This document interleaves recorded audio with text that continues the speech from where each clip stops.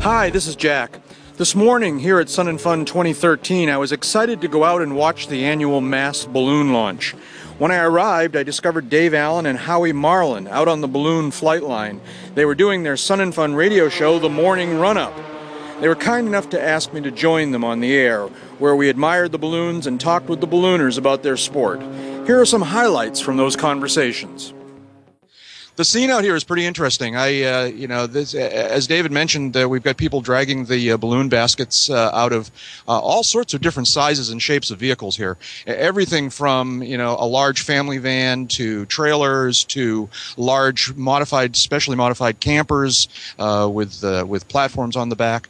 I don't know if you mentioned exactly where we are here. We're out on we're at the edge of the grass, just on the runway side of one of the major taxiways here at Lakeland. You can find us by going to the Warbird flight line and then continuing north. Right. And all along this taxiway, on the grass between the taxiway and the runway, are the balloon crews, and they're all separated by maybe what would you call that? 75 feet or so. Something like that. Yeah. And each individual crew are now dragging out their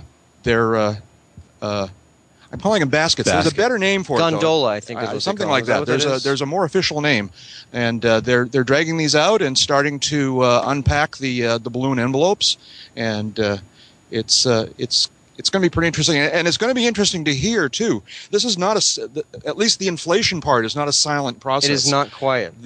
When they start lighting up these burners in order to create the hot air to put into the balloon, you'll hear quite a sound out here. And before that, actually, just the fans that they use to inflate the envelopes are pretty amazing. I'd forgotten about that. You're right. They do. They use just fans blowing ambient temperature air to begin to inflate. Right. The envelope, the balloon, and so it's going to be an interesting thing to hear as well as see. Joining us right now is Pat Hill. Now, good morning, sir. Thank you very much for joining us. Good morning, everyone. Welcome to Sun and Fun. Could you give us a little background on what happened this morning with the briefing and what we can expect to see? Actually, we're in great shape this morning. Because of the anticipated bad weather and the like, we had a few guys drop out, but we actually have 25 balloons on the field. Coming from Battle Creek, Michigan, down to somewhere in the Keys, and I think we go west as far as Texas today. But essentially, this is a group of balloonists that are glad to be here and are extremely excited that we've got some good weather. Wonderful. Great surprise. I will tell you that I got up at far too dark 100 checking the CTAFs, and to see calm winds and ceilings so high, it was quite a bit different than expectations from last night.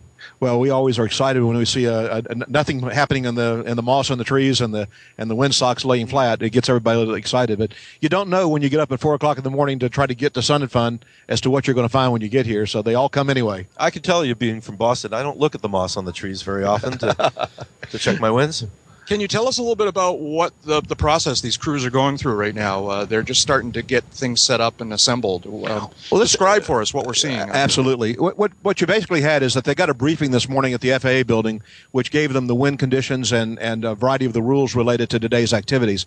We're controlling the area that they're actually working in so that we get the most crowd effect.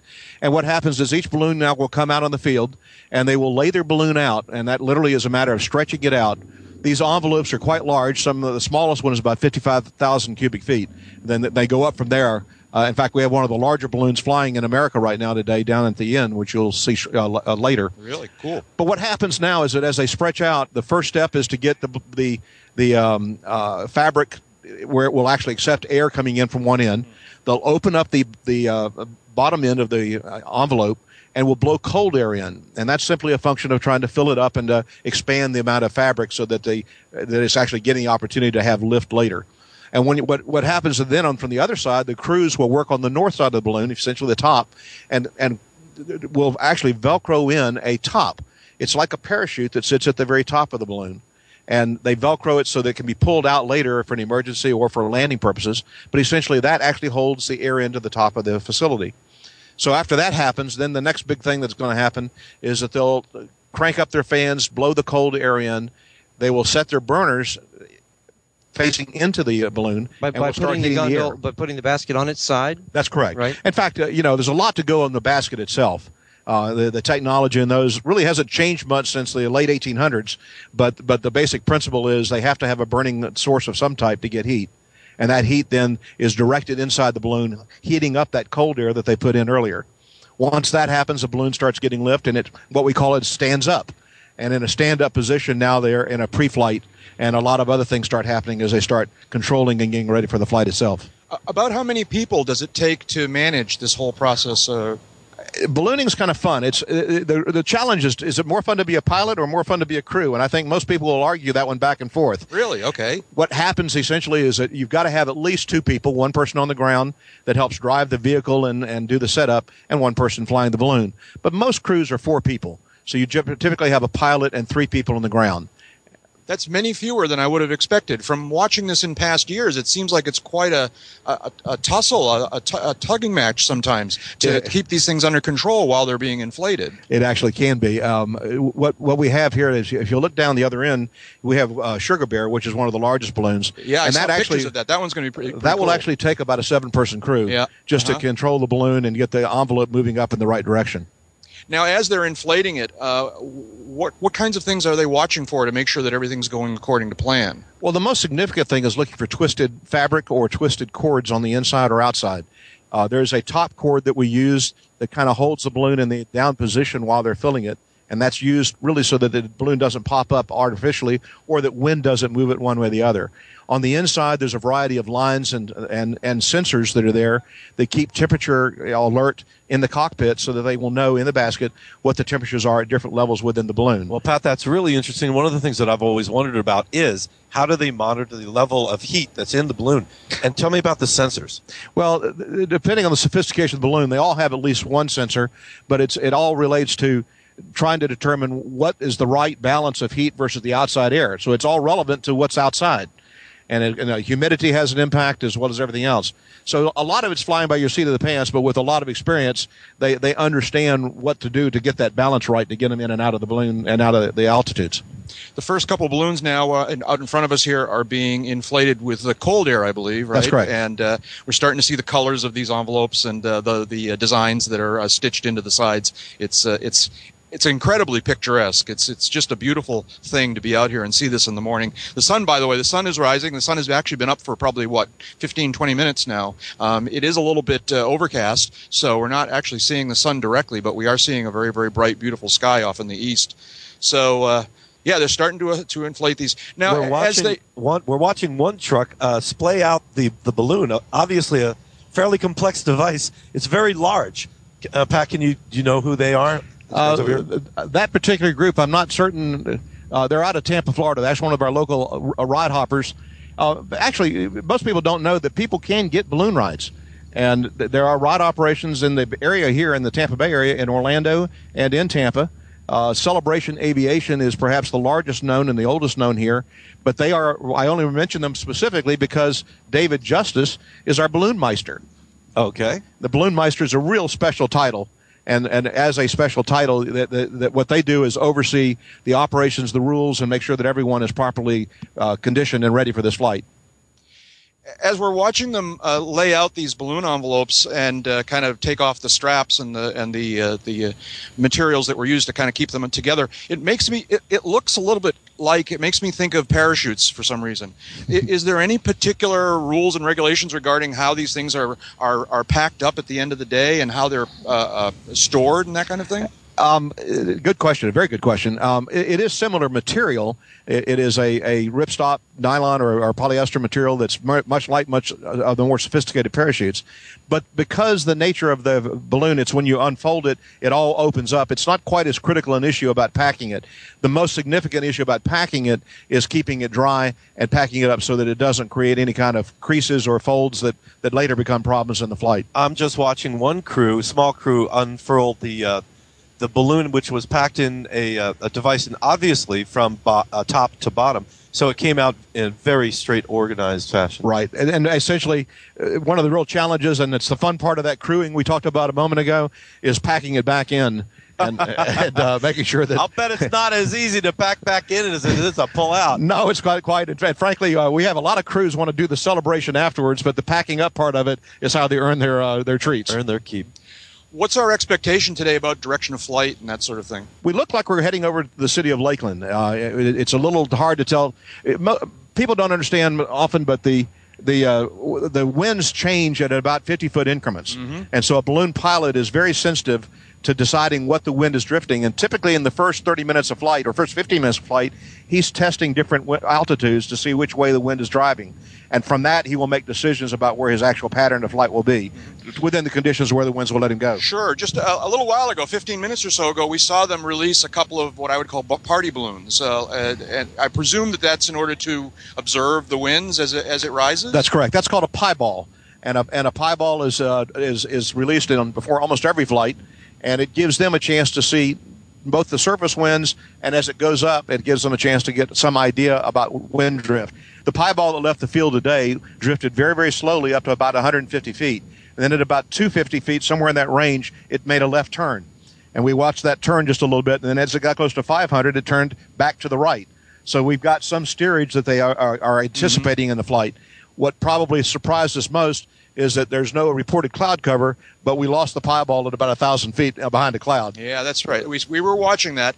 I was impressed that they went pretty straight up. I mean, they did drift to in various directions, but they didn't just take off for Lakeland. We were very happy about that this morning. You are. I mean, so there's enough air there for the balloons to travel. They're not going to be stuck in this area over our head? Very unlikely that they would get in one location. There's very few places in the world that a balloon will take off and land back at the same place. So this is a function of staying with the winds and anticipating, but you don't know for sure where that's going to take you until you're up. Now, this morning when we were wondering whether things were going to even commence, what are the limitations that keep you? Obviously, I mean, we can all come up with that on our minds, but what are the minimums that you guys will fly in? Well, from a ceiling standpoint, most balloonists will not take off with less than 1,000 feet of clear ceiling. And you can fly this balloon to 50 feet above AGL. You can fly it across lakes. You can touch the water. You can do a lot of things. So typically all balloonists want to be low altitude.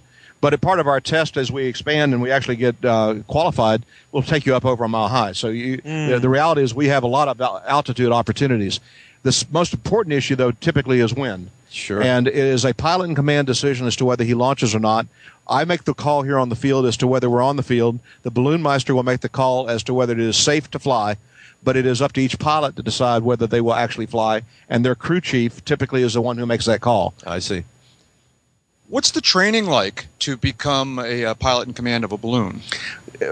Everyone has to go through the same rigmarole that you do for a fixed-wing aircraft. You have the same pilot exam and all of the same criteria to physically get the written part of your license done.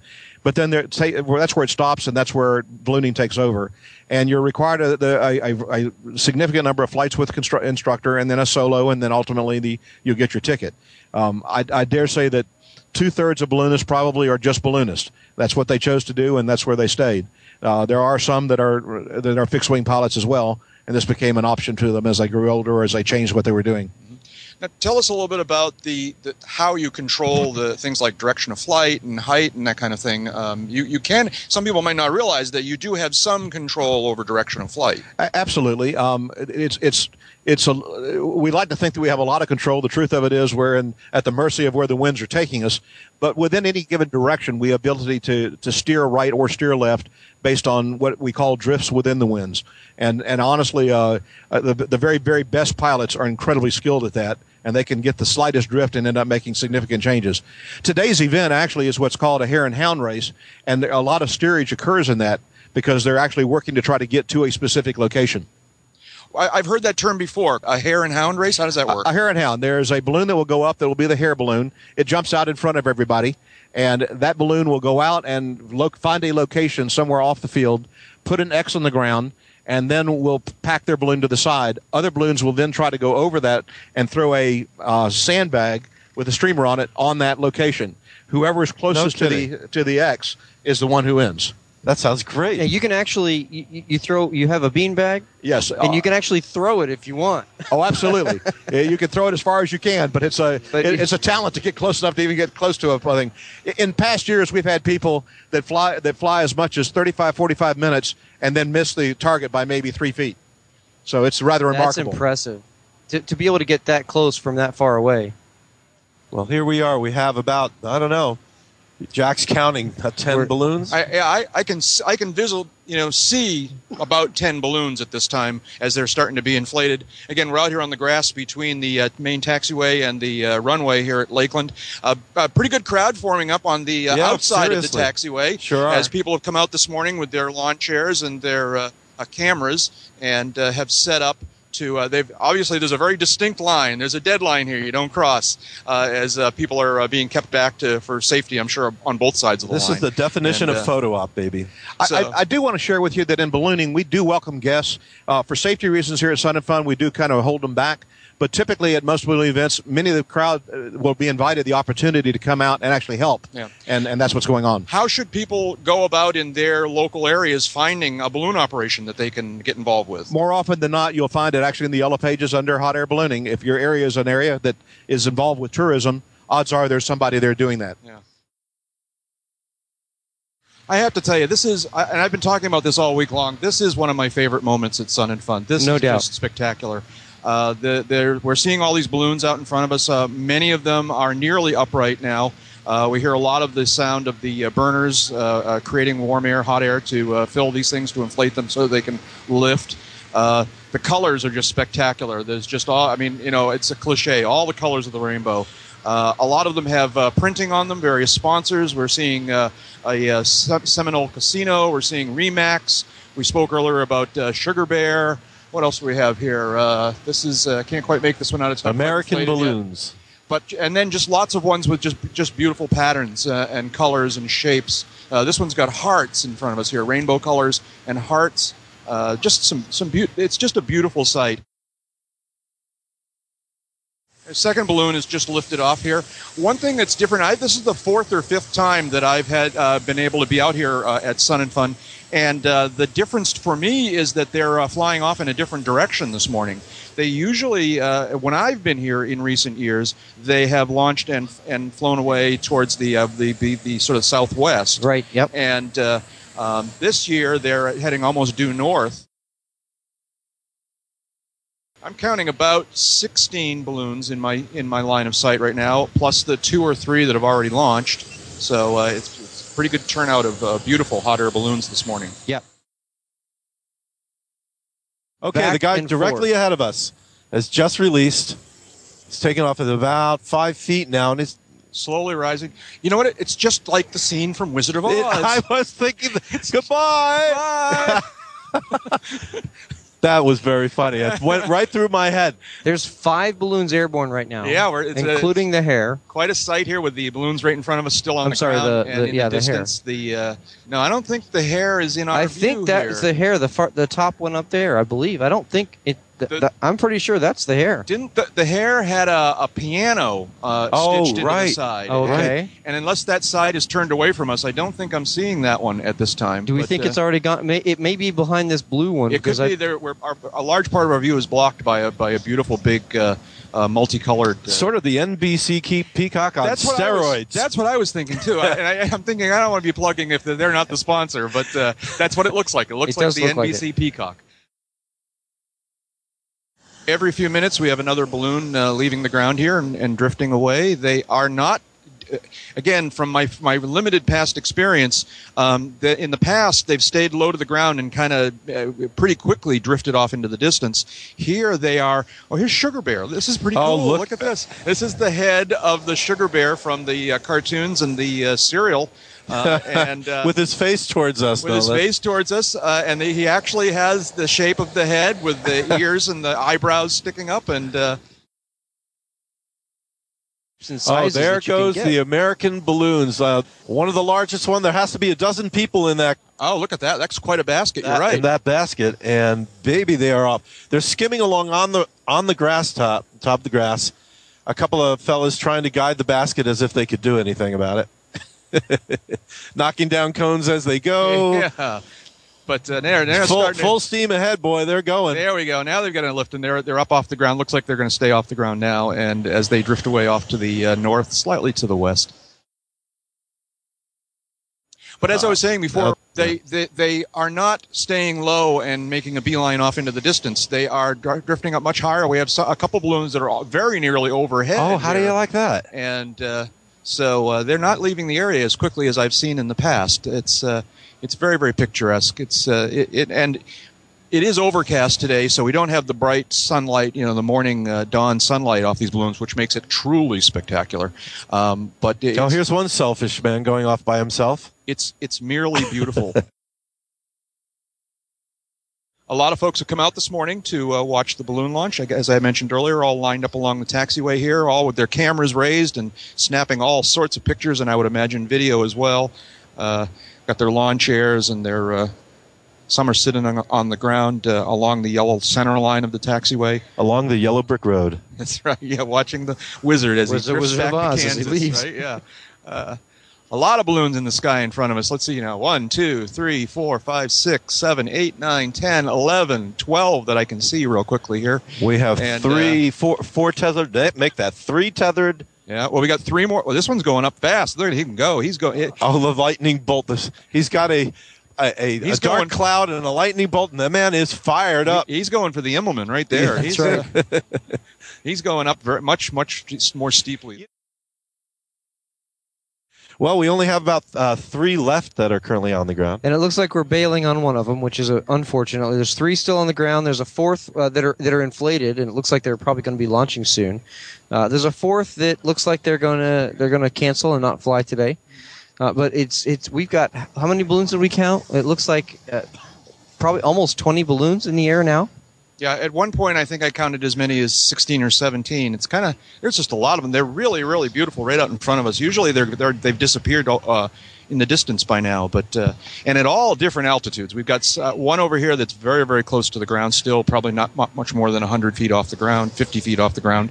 And then we, like you said, we've got one that's almost overhead, and everything in between. It's pretty spectacular, very beautiful.